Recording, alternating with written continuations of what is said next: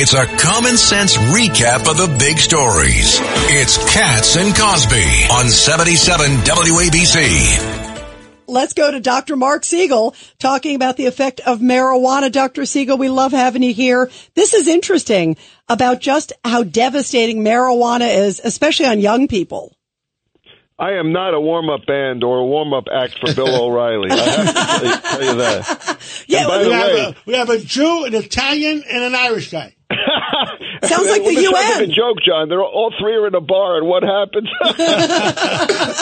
So, listen, the marijuana problem is out of control, and I'll tell you the secret of why in a minute after I tell you that 37 states have a medical marijuana issue, already on the books, and 21 states recreationally legalized, and it's burgeoning. More and more and more states are considering it this year.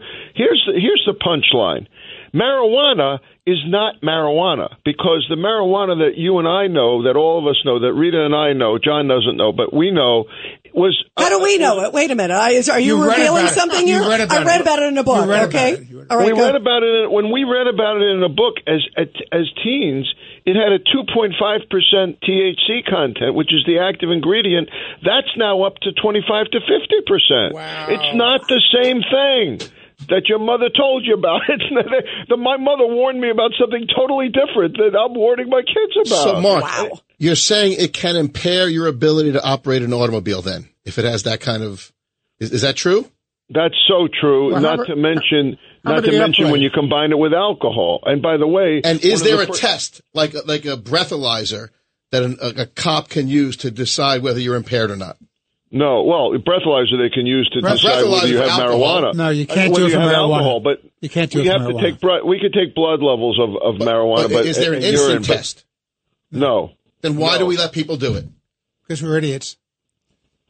Well, because we're idiots, and emergency rooms are filling with these people. And the headline that we're supposed to be talking about is marijuana-induced psychosis. Here's the headline here, that it's worse and it's precipitated by underlying anxiety problems.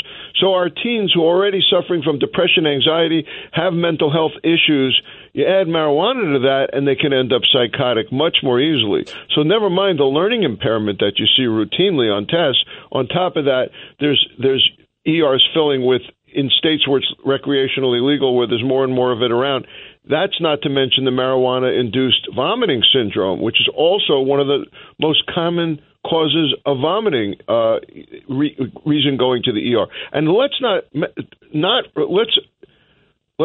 overlook that pregnant women are smoking pot like never before in states like California, Colorado, states like this, because it's legal, and they think it's treating morning sickness when it's actually putting the fetus at risk. Dr. Siegel, I have to ask the obvious question. Why are more doctors like you not out there saying, what are we doing? Because we're seeing all these stories about some licenses now going to more and more shops, making marijuana more accessible in many states across the country. Why are more doctors not testifying saying, whoa, whoa, whoa?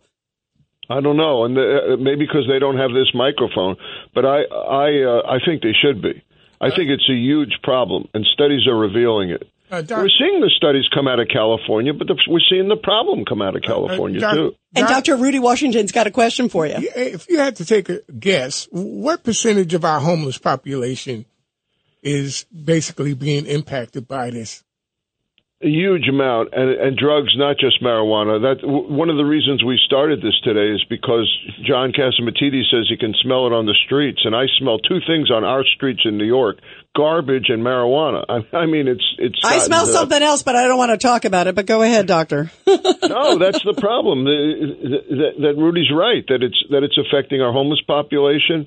That it's becoming more and more accessible and cheap, that it's got a tremendous amount of THC. And you know what has even more THC are the edibles.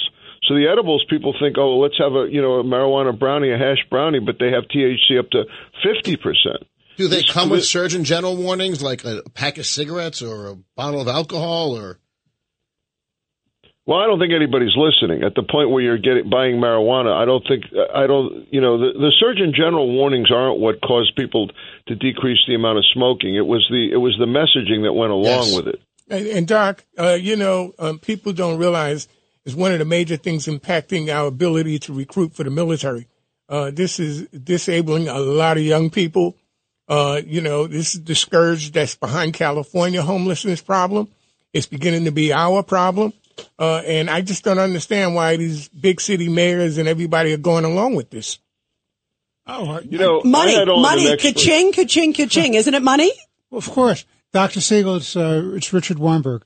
Welcome back. The problem is the brain isn't formed until you're 26 years of age, and these kids are smoking it, so they're causing themselves irreparable brain damage. Then the state legislatures think this is a money grab for revenues. And the fact of the matter is, as an economic model, it doesn't work because the underground economy is the one that grabs the money. Right. Then you have the other problem, which is Mexico. And the problem with Mexico is they're lacing the marijuana with fentanyl. So this is a prescription for disaster for this country, Doctor. All true. And I would add one fact, which you're going to agree with, which is the argument is, well, they're going to use it. People are going to use it anyway. Here's the problem. When you legalize it, more people use it illegally. It's not like the illegal problem goes away. The illicit sale accompanies the legal sale.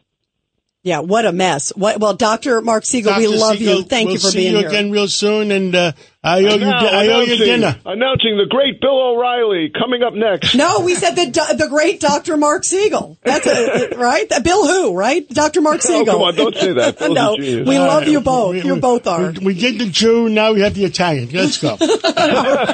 Thank you, Dr. Siegel. We love you. Thank you so much.